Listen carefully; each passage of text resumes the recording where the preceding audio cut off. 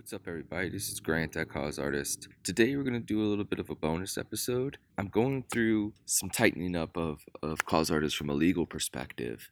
And I want to have my lawyer friend on, Chris Brown. Really inspired by his story, quitting his traditional law firm to open up Venture Legal, which is really made for freelancers and startups.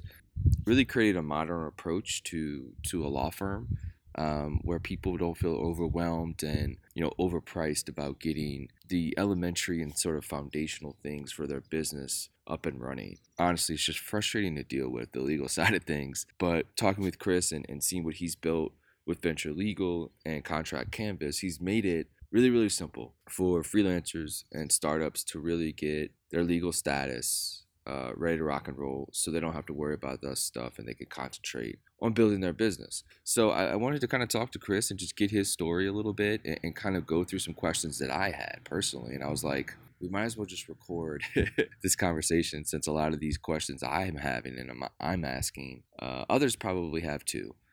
So he was very gracious of his time and answered a ton of questions. So I hope you guys enjoy the conversation. It's a bit different, right? So we do talk about entities that freelancers and solo entrepreneurs and startups should look at, should not look at, what stage of the process that their business is in. Maybe they should switch to something else, kind of depending on their tax status that they want to be in. But again, it's just a really enjoyable conversation. It was super educational for me. His story is really interesting, and it's also inspirational from being at a traditional law firm and looking at some of the outdated practices and saying, you know what, I think I could do this better, and making the leap and choosing to start his own firm and own business. And that was 7 years ago, and he's thriving now. So I think that point from an entrepreneurial perspective too is really valuable to hear and listen to, because he really has some great insights on that and his decision making that was involved in doing that. So I hope you guys enjoyed the conversation.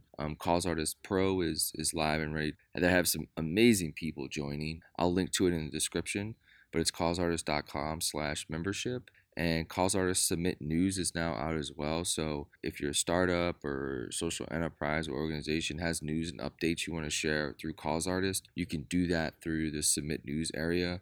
I'll link to that as well. Hope you guys have a great day. Have a great week.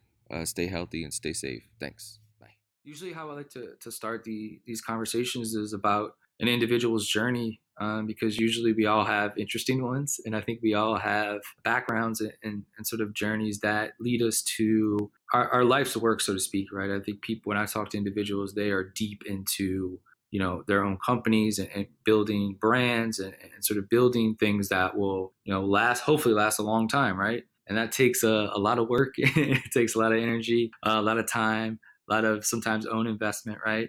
So I guess walk us through, your history in starting Venture Legal. And I think we can start, maybe if you want to go back to college, right? Maybe start there, and then after that. Yeah, so my background actually before law school was in the music business. So I went Hmm. to undergrad in Nashville, Tennessee, a small college. Well, back then it was small, called Belmont University, Okay. and majored in music business, specifically production. And then I went up to New York City and worked as a recording engineer for a while.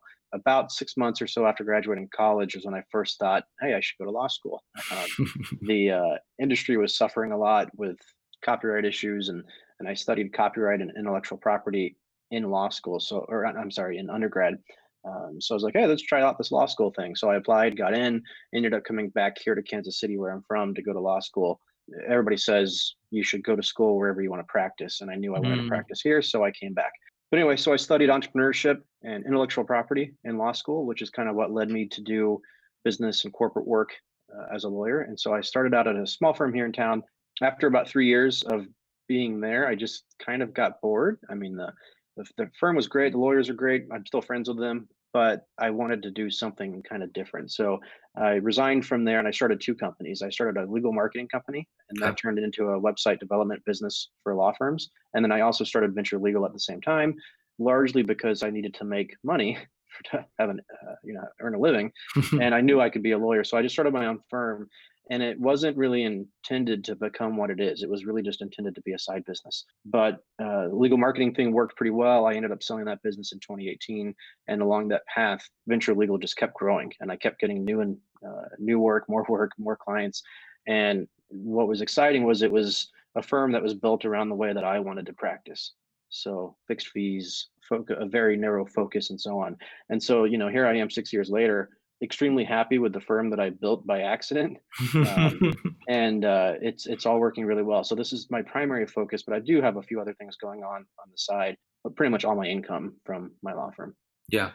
What was some of the things that maybe you wanted to build differently, right? From, I mean, obviously, like corporate law is going to be much different than whether it's like a boutique firm or very, like you said, very narrow firm where you're focused on one sort of subject matter. And although obviously, startups is not a small thing, right? It's massive, right? But it's still really focused on doing a particular thing for a particular audience. So what was your learning, I guess, from being a traditional law firm? One that you took with you, but also like what didn't you want to take with you? Yeah, I did not want to take hourly billing with me. Love it. Yeah. Most lawyers hate billing by the hour, including myself. Most clients hate being Most clients. charged by Yeah. the hour. Yeah. It doesn't really incentivize lawyers to be efficient. So that was one thing. But the other was just kind of how I run my business. A lot of law firms, they operate just like every other law firm has operated for the last 100 years. Chris Brown, attorney at law. Brown and Brown and Brown and Brown. I think there's actually a law firm in. I think there's a law firm in maybe Georgia or North Carolina. They're like Brown and Brown and Brown or something like that. And I just didn't want to do that. I wanted to have a brand, and I wanted to have a Yeah. voice and an opinion, and I wanted to go out there and push for things that I thought were important, such as regulatory change in the legal industry, or back when I started, it was really pushing for startup friendly city regulations for things like Uber and Airbnb. So I wanted to have an opinion, if you will. Hmm. And then also just in the way I structured my business, I saw how all these other freelancers and small businesses were structuring their business and how they bill online. They have online payments, kind of creating products, if you will, to sell. And so that's what I did. I said, Yep. you need a single owner LLC. Okay, here's the 5 or 6 step process. Here's what's included. Here's the fixed fee. You come in, you do it, you leave, and maybe you call me again and do more work, which is great. Or maybe I don't ever talk to you again, which is okay too. But just to kind of change the business model of a law firm and focus on being more of a business and less of a just a straight up traditional law firm. When you first started it, did you have sort of clients out the gate, right? Did you? Because Yeah. I think brand, to me, I think what you said was so smart, is that building a brand is so important rather than doing the Brown LLC, right? Or just using all these names and stuff like that. One, it's great for like SEO, right? But but I think building a brand, there's so much more longevity there. Also, then you can, what's really interesting about what you're doing too is that you also create the client base you want to work with, right? So you're not getting these like just abstract people call, right? Like with some weird thing that you have nothing to do with, right? Like usually the people you're talking to, you're gonna be aware of what they want. You could do it for them, in an easy and professional way, right? So the branding part, I think, is brilliant, and I think that's sort of innovative in a lot of different ways. That you still kind of see this old model kind of still exist, right? Like it's not many people doing the sort of the branded side like you're talking about. But back to the question was, I think when a lot of people want to start, whether it's a freelancer, whether it's your own business, that first leap is really difficult, right? That leap from saying, I'm going to do it, quit my job, and really do this is a huge step, a lot of pressure, right? Some stress there. What was that moment in time like for you? Did you have clients lined up? My situation was a little bit unique because of what I was doing and what I was quitting to go do, in that I was starting a legal marketing business. So I made the decision in October 2013 that I was going to leave at the end of that year. So I had about 3 months, but I couldn't tell them yet. And I certainly couldn't go out there and start marketing, because if I was selling legal marketing services to other law firms, that would have been a big issue. So I couldn't do too much of that up front. I did have meetings with certain friends and lawyers out there trying to gauge interest and trying to get clients, but I did it kind of privately. Sure. And I didn't sign on any clients until after I quit. In terms of being a lawyer, though, the interesting thing about lawyers is they cannot sign non-competes. So my law firm could not prevent me from taking all my clients with them or with me. Interesting. With that said, I had zero interest in burning any bridges. So I didn't really push to have clients follow me, but of course, a lot of them did. Some of them I said, no, you should stick with that firm for whatever reason. Right. They have better tax knowledge than I do or whatever. But the ones that I knew I could continue servicing, I totally was okay with them following me. But I'm a little bit unique in that regard because I'm a lawyer. For not lawyers, the first thing you have to think of is, do you have a non-compete? And does that really restrict your ability to go out there and start whatever business you're about to start? Slightly related, related, or not slightly, but very related, is a non-solicitation, which could restrict you from soliciting your prior employer's clients. So you may not even be allowed to take clients with you. Gotcha. So those are things that you'd want to think about. But in terms of trying to mitigate the risk, like you were talking about, my wife and I had about 6 months of living expenses saved up. We were saving up to buy a house, and we said, you know what, let's just um, take the risk and use that money to help me start my business. And that was probably the smartest thing financially we've ever done. So I recommend to people to start early and save up money and give yourself a 3 or a 6 month runway if you can, because you're right, it takes a while to get clients to sign up with you. And even after they sign up, then it takes a while to do the work and get paid. So you create that runway. The other thing is, if you can do some moonlighting on the side. So say you work as a web developer at a agency, and if you can do, some websites and get some clients on the side without getting yourself in trouble with your employer, then you should do that. Learn what it's like to sell a Or service. Learn what deal it's with like. clients too, Exactly. Learn how to deal with them, learn how to invoice them, and kind of get your feet wet. And plus, that's a little extra income that you might be able to put in the bank to help you launch. So it's usually best to do that. With that said, I think what a lot of people don't appreciate is that there's never a perfect time to start a business. I was tweeting about this just a couple of days ago. Like, there literally is never a perfect time. Right. There's always going to be something that would be like, oh, I should wait another few months. So at some point, you just have to make the call and make the jump and do it, because if you wait around forever, it gets harder. Like, if I were to try to do it today with 2 kids, that risk is so much greater. Yeah. I don't know that I would be willing to do it, but I made that jump before we had kids, and so our risk was pretty minimal. I mean, we didn't have any serious responsibilities other than our mortgage and some car payments. So. Let's get into like deep what sort of venture legal is, right? What sort of products are available, and sort of what kind of consultancy you give, and maybe what type of clients that you have, right?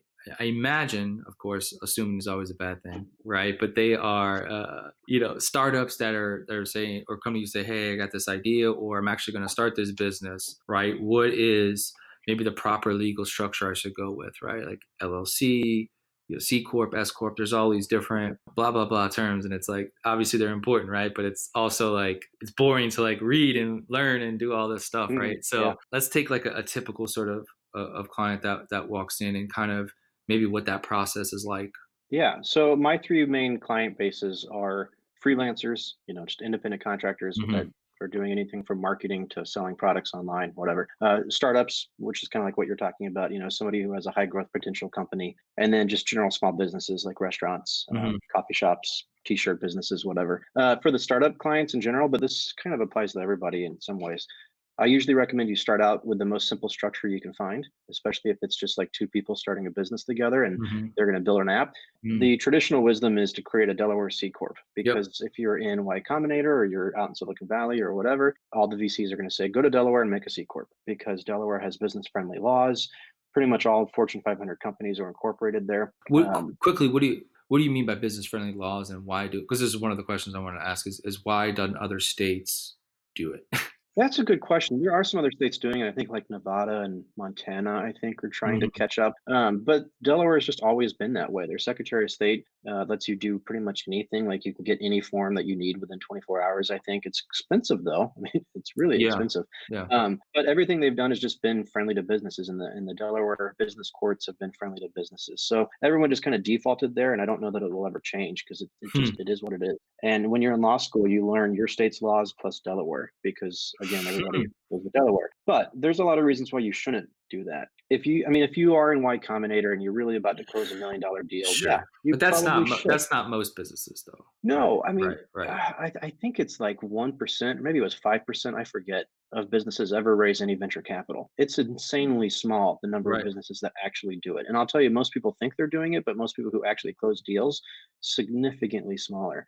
So what happens is, if you incorporate in Delaware and then it turns out that you can't raise money for whatever reason, or it takes you a lot longer to do so, or maybe you pivot along the way and realize you don't need to raise money, being in Delaware can actually be bad for you. It's going to cost you a lot more money. The structure is going to be a bit more complicated. And really, for the vast majority of businesses out there, an LLC in your home state's the easiest way to go. And the cool thing is that say, like, so for example, I've got a side business and we're probably not going to ever raise money, but there's three of us that own it here in Missouri, and it's a Missouri LLC. Hmm. And if I ever need to raise money or go public or do whatever, I could always create a Delaware C Corp and merge my business into it.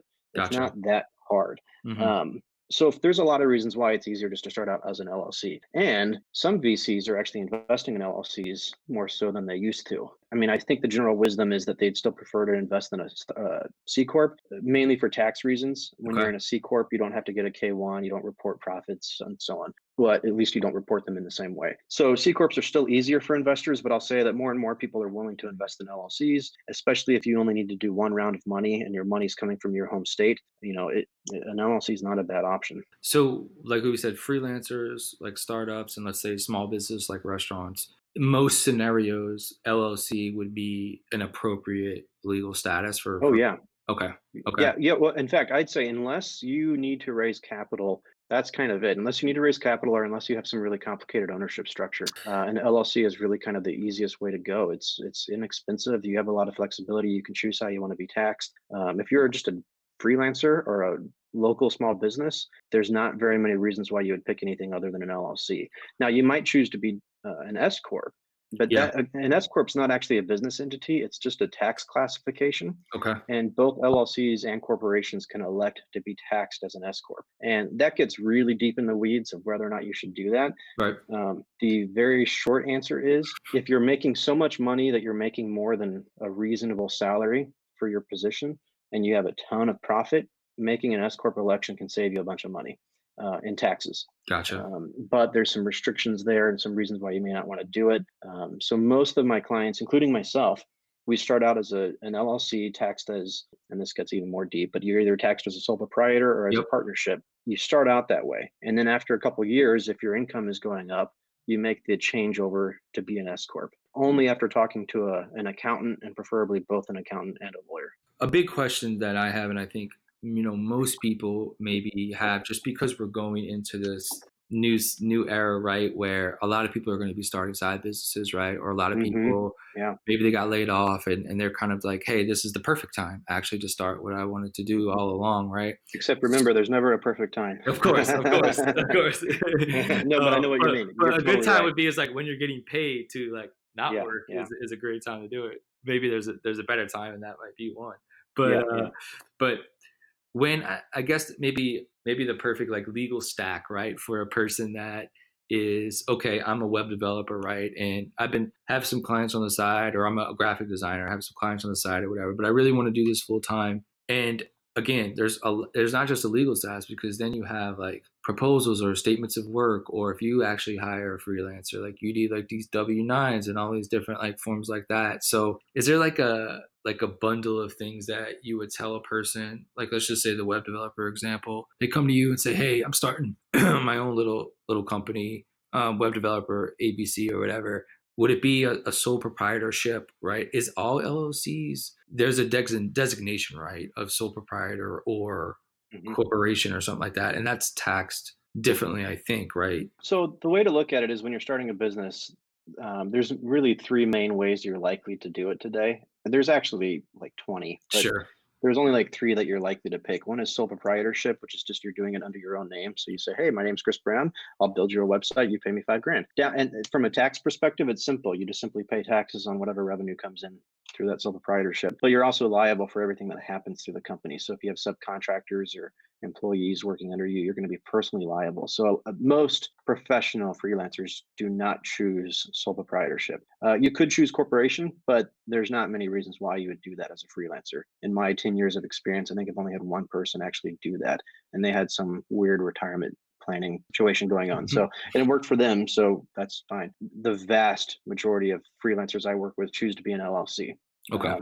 And so, getting kind of to your question, when you're an LLC, you can choose how you want to be taxed. And there's four options. And again, the most popular for a freelancer would be either sole proprietorship tax. Even though you're an LLC, you just still get taxed that way. Correct. Um, Yeah. or you could choose an S corp tax structure Gotcha. if it makes sense to. But the LLC itself for a freelancer is so the IRS calls that disregarded. they're going to mostly ignore the LLC for income purposes. And they'll say, okay, you made 100 grand and you spent 20. So your income's 80 grand and they're going to tax you on that 80 grand. They're going to Gotcha. treat that full 80 grand as your money. It's But actually in terms, simplified, which is great a little bit, oh, right? it's actually really simple. Yeah. An LLC taxed as a sole proprietor, which is how I see most freelancers operating, is fairly straightforward. At the end of the year, you just simply add up your income and you subtract your expenses and you generate a profit or loss statement and give that to your accountant. And then they can take that and fill out what's called a Schedule C to your personal tax return. And then that Schedule C just has a number at the bottom and it's either your profit or your loss. And then you either pay income taxes on the profit, or if it's a loss, you can write it off in various ways. I'm saying it's easy, day to day, it can get complicated, but yeah, back to your question about the stack, create an LLC, obtain an EIN, which is an employer identification number from the IRS, fill out your W-9, which is what you give to people if they're going to pay you more than $600 a year. And then the other two items that are really important, maybe three items. One is insurance. If depending on what you're doing, you may need some kind of professional liability insurance, errors and omissions. You might need general liability if what you're doing is physical in nature. But then the other two things are contracts. So you need a good client agreement and a good subcontractor agreement. The client agreement's easy to understand. It's the agreement you sign when you take on a new client. It says they're going to pay you and you're going to do the work, and then a whole bunch of other legal stuff. And I'm happy to talk through that too. And then the subcontractor agreement's the exact same, just flipped. It's you're hiring somebody and you're going to pay them and they're going to perform services for you, plus a bunch of legal terms. And that's it. So what I tell people, freelancers, is you should meet with a lawyer, get your business side set up, get some contract templates in place, get your LLC formed, and then go meet with an accountant and get your accounting side set up and get some kind of online tax software like Xero or FreshBooks or QuickBooks. Once you have all that structure in place, the stack, as you might call it, you can usually run your business on your own day to day and then go back to your lawyer and your accountant just when you need them. You don't have to spend a fortune. You could probably do the meeting with an accountant for between $500 and $1,000. Same thing for a lawyer. I charge $450 for a single member LLC. Plus the state fee, of course. So, you're looking at like $1,000 just to get the two people to help you get things up and running. And then your stack is good and you can just start operating. Yeah, I use FreshBooks. I mean, it costs like $25 a month, but like it's everything, right? I mean, they do the profit loss statement at the end of the year. As long as you could take a picture of the receipt or just log it in. I mean, as long as you get consistent with it, right, and kind of do it every day. It's really, I mean, literally, that can take a while. I just do if I buy coffee, right, I put it in. If I buy a year worth of like a software tool, I put it in, right? I mean, I think it's just being consistent about doing those things. And it took me a couple of years to get good at that, to get good at the consistency of doing it. 100%. I'm a lawyer and I totally understand all of it, but even took me a while. But I'm at a point now where I pay myself a regular salary. I take distributions on a regular schedule. Every other Monday I run my books. The first of the month, I do an invoice check. I usually invoice throughout the month as I complete projects, but every end of the month, I do a quick check to see if there's any hourly things sitting in there. My point is, I have a system and a schedule that I follow now that I did not have on day one or even on day 366. But once I got my schedule down, man, it's easy. It takes me like 10 minutes every other week to balance my books. It's so easy. And I put a lot of things on autopilot. FreshBooks doesn't have this feature yet, but I know they're working on adding it, which is bank rules, so that when you're reconciling your books, you can say any transaction that comes from Google that's $12, assume it's a domain name purchase and automatically match it. So a better example is like email. I pay $6 a month, for G Suite. Email, And so every month I get that $6 bill. Actually, it's more because I've got like 5 different emails. But anyway, it just matches it for me automatically. So literally all I have to do is just click OK. And I have the rules set up to where if it increases, it'll tell me. So like my parking expenses went up by like $2 this month when my lease renewed. And so it flagged it for me. And I knew, hey, something's wrong. Oh, they increased my rate. But then I just updated the rule because I knew the increase was coming. I just forgotten about it. Anyway, when you do these things, it makes life so much easier. No, there's so much good technology out there. It's only getting better, right? To where I think the decision for a lot of people, I think, whether it's a startup or a freelancer, is that it's going to be like so demanding to do all the other stuff, right? Not just the work. The work's hard enough, right? The client works hard enough.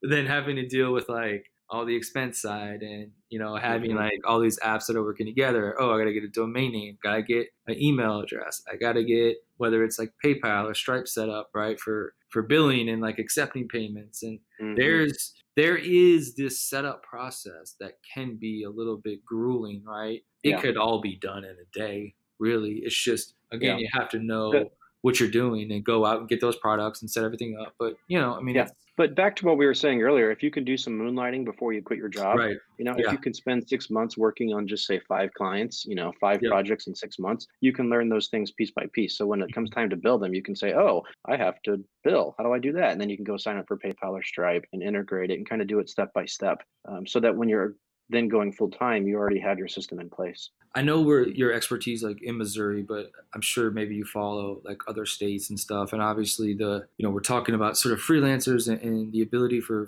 people to start businesses pretty rapidly now and do it much. There's just more people doing it, right? Do you see maybe not laws changing, but maybe like stuff being enacted in states where they look at a specific entity, right? We said LLC, for sole proprietor or partnership, but do you ever foresee maybe like a legal status for this particular type of person, right? Where it's like, it's just a sole entrepreneur and maybe there are some tax benefits for some things, or maybe an easier way to even streamline all this to where governments and states realize that, a small business is no longer just a restaurant, right? Or a local flower shop, right? It's actually just one person from their laptop. Is there better laws that can be created? And maybe we could just talk about Missouri, just because you're embedded in that. But is there anything like that you think can be improved?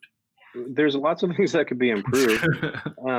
So I'm licensed in both Missouri and Kansas. But I do follow laws in other states. Unfortunately, I'd say we're actually kind of going the opposite direction in some respects. So an LLC is a state creature. So every state has their own LLC laws. Gotcha.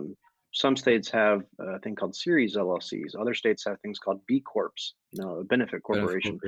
So it takes a long time for any state to do anything like that. And when I say I kind of think we're going backwards is because you've got laws in California, this whole AB5 law that got passed, which is making it harder to be a freelancer.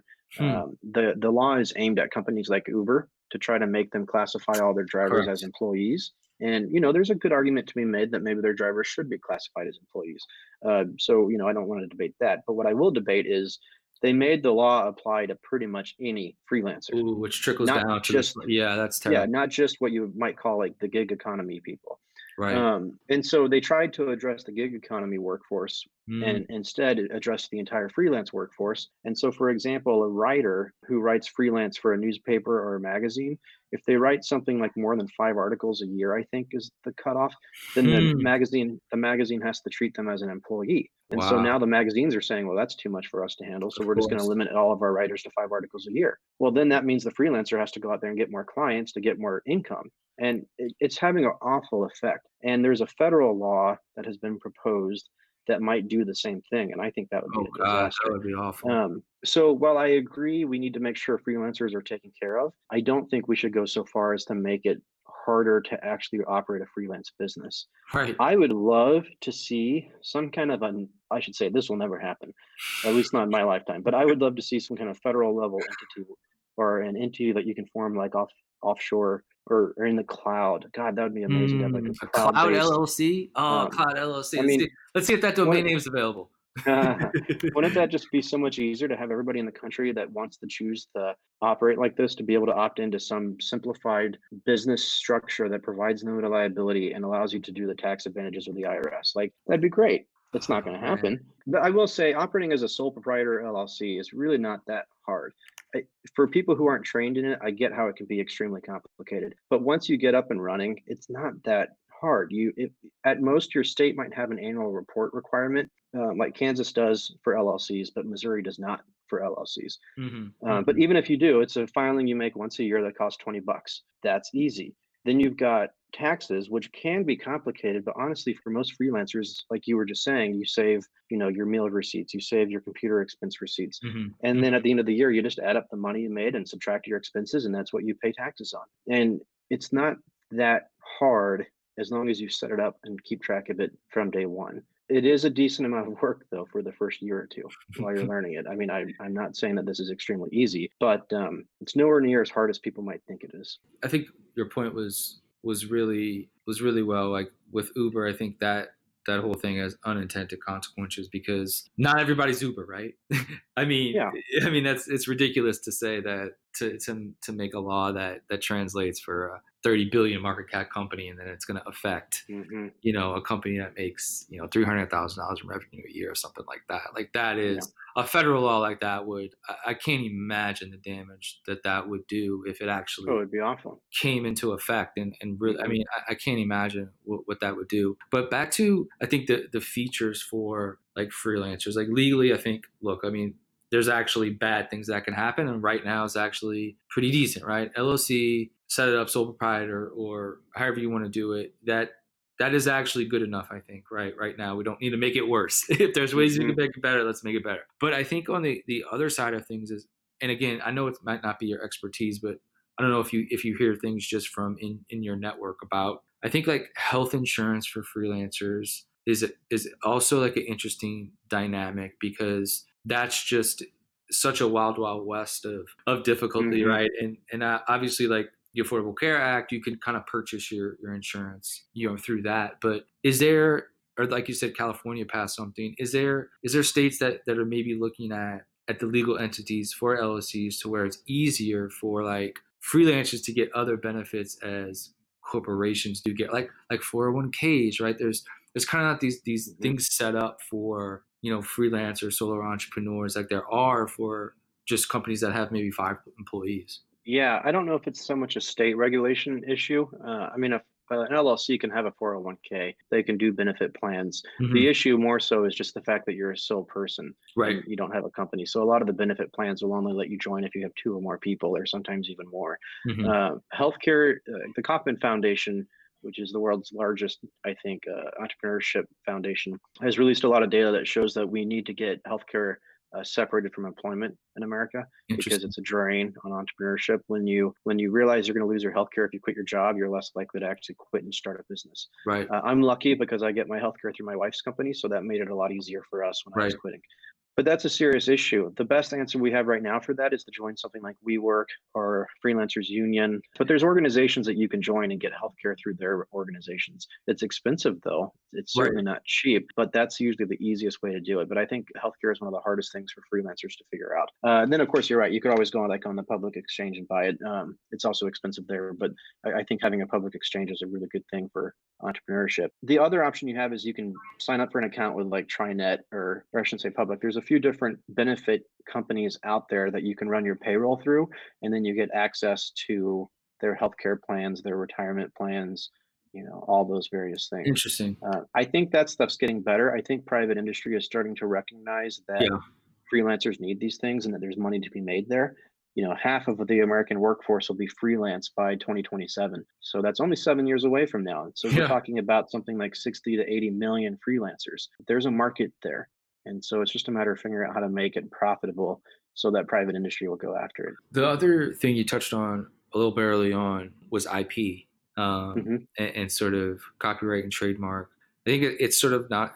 It's certainly something I never thought about early, like very early on. Like it was just not on my radar. Right? Is that something you would recommend for early stage, like founders and freelancers, solo entrepreneurs to do right out the gate? Is to get that trademark, get that copyright, or IP, Yeah, however you it want to talk about. depends. Yeah, it depends on the area of IP. So there's basically four areas: patents, which primarily protect inventions, which Hmm. may or may not matter depending on what you're doing. Most service-based freelancers don't worry about patents too much. Then you've got trade secrets, which protect confidential information. However, confidential info is usually best protected using a non-disclosure agreement. Hmm. So to the Hmm. extent you have confidential information when you're first starting out, yeah, you should probably use an NDA to try to protect it. The other two are trademarks and copyright, and they're more applicable to most freelancers. Trademarks protect your branding elements, and it's nice to file a federal trademark up front, but it's going to cost you a little bit of money. Hmm.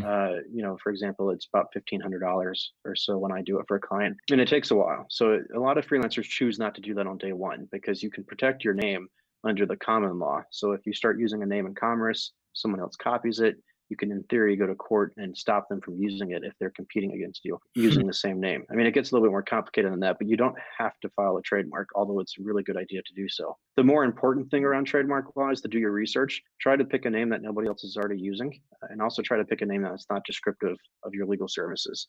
I've got a trademark, but I had to disclaim the word legal because I can't own the word legal in connection to selling legal services because nobody else could do it, and that would clearly not make sense. So I put a disclaimer on my application saying I don't claim ownership of legal. But anyway, so you make sure it's not descriptive, make sure nobody else is using it, because if you adopt a name that someone else has already been using on a similar good or service, then you might someday have to change your name, and that would be unfortunate. So the number one thing to do in terms of trademark law for a new freelancer is just to make sure that you do your research, that you don't pick a name that's already in use. And then that's trademark.com or something, like you can search. Can you search? They might have something there. I'm not sure. What I'd say is go to the USPTO website, uspto.gov. That's the United States Patent and Trademark Office. And you can run a trademark search in there. The downside is you can only search so much. I mean, when I run a trademark search, I use a company that searches alternate spellings and all kinds of things. I mean, you could do all that yourself, but that would take you hours or days. So anyway, that's trademark. The other area that's important is copyright. So for a lot of service professionals, copyright's a big deal. If you're making websites, writing computer code, marketing plans, whatever, that's all protectable under the Copyright Act. And the biggest thing to know there is who owns what you're working on, like who owns what you're creating. The default rule is that the person who makes it is the owner. Okay. And there's really three ways that could be changed. One is if you assign it to somebody. So you take out a piece of paper and say, I, Chris, assign intellectual property or the copyright to this to Grant. That's easy. Right. The other one is if you're an employee. So if you're employed somewhere, your employer likely owns the copyright to anything you create within your scope of employment. And that one's kind of easy to see too. The third one is a little bit more complicated, which is what happens when an independent contractor creates something that's copyrightable. And when I say independent contractor, that's just a freelancer. So by default, the freelancer will own the copyright. But of course, the client usually wants to own it or at least get a right to use it. So that's where your contract comes into play. And it's really important for every freelancer to document copyright ownership in their freelancer agreement. And it could go to the client, it could go to you, it could be licensed, it could be divided in two. There's a lot of different ways you can do it. But that's the copyright angle. Again, the most important thing for copyright for new freelancers is just to know who owns whatever it is that you're creating. I guess it's kind of, I know this is it's sort of a different realm, right? But like, and I don't know the terms at like these platforms, right? Like YouTube or something, right? Does the creator own it, right? Does YouTube own like a percentage of it at all, and I know there's like these Creative Commons sort of copyright distinguishes for like images there's all kind of these different like open source languages where you could use this photo, right? But like you can't sell the photo, right, and make money from it, but you can use it for like your blog and stuff like this, right? So I guess is that a state thing too? Is copyright laws really good question. No, most intellectual property is a federal issue, so it's uniform across the country. You dove into a bunch of different issues there, but generally speaking, if you upload a video to YouTube, they won't be able to claim ownership of it, but they do get a right to use it per their terms of service, because if they didn't have the right to display it and perform it, they would be committing copyright infringement. The Creative Commons license issues are really interesting.